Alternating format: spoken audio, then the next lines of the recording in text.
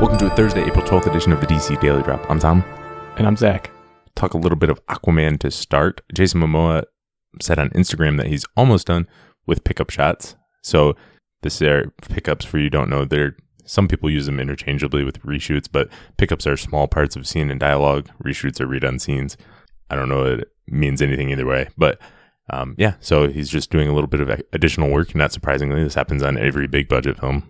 We always have to mention with reshoots. Some do more than others, but it doesn't sound like anything too crazy for Aquaman. Yeah, it just kind of sounds like the normal part of the process of making these big budget blockbuster films. And yeah, it's cool. They're getting real close to it, to wrapping things up, at least like shooting wise. I'm sure they have a lot of CGI and post work to do, but yeah, we're getting closer and closer to this film coming.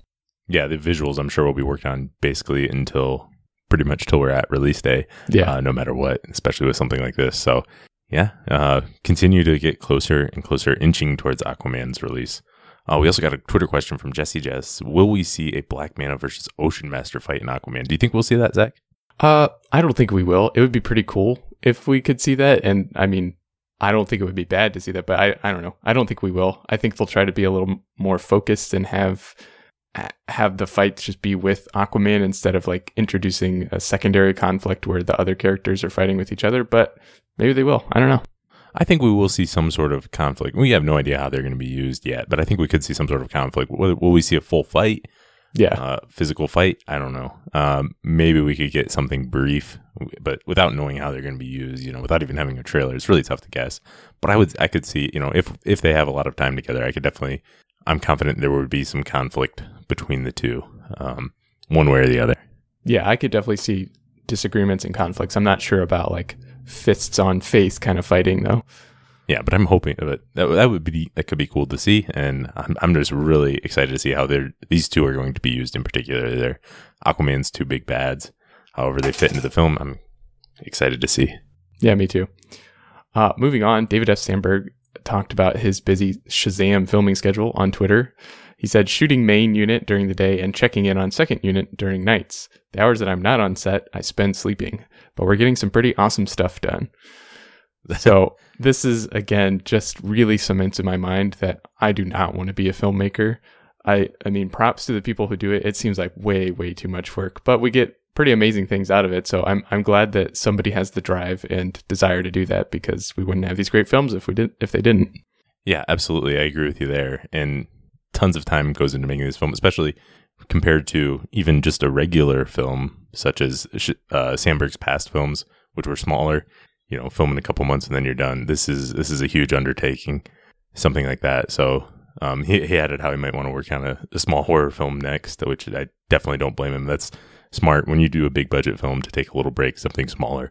James Wan went back to the Conjuring franchise after doing Fast and the Furious. Patty Jenkins filmed a little miniseries after the first Wonder Woman. Yeah, I think he definitely should do something smaller next, and then maybe come back to maybe a Shazam 2 or something like that. Once he's gotten a little bit of a break and been able to refresh a little bit. But yeah, it's an exhausting, long process. Yeah, I wouldn't want to do this in the first place, and I definitely wouldn't want to do two giant films like that back to back. So last up, we've got a little bit of Krypton talk. Executive producer Cameron Welch did an interview with DC Comics, and he said that they went with Adam Strange instead of a time traveler like Booster Gold or someone like that because of the cosmic connection. So they can introduce, with Adam Strange, they can introduce some of the other planets and things like that. And they also liked how it's the reverse Superman story where for Adam Strange. Yeah, and basically all the reasons when we first found out that Adam Strange was going to be on the show that we talked about why we thought he was a good choice for the show is basically all the reasons that they picked him. So either we're smart or they're smart or we're both smart. And he also promised that we're going to get more Adam Strange in the future, so good news for you. And he will be in costume at some point. Yeah, that's the part I'm really excited about.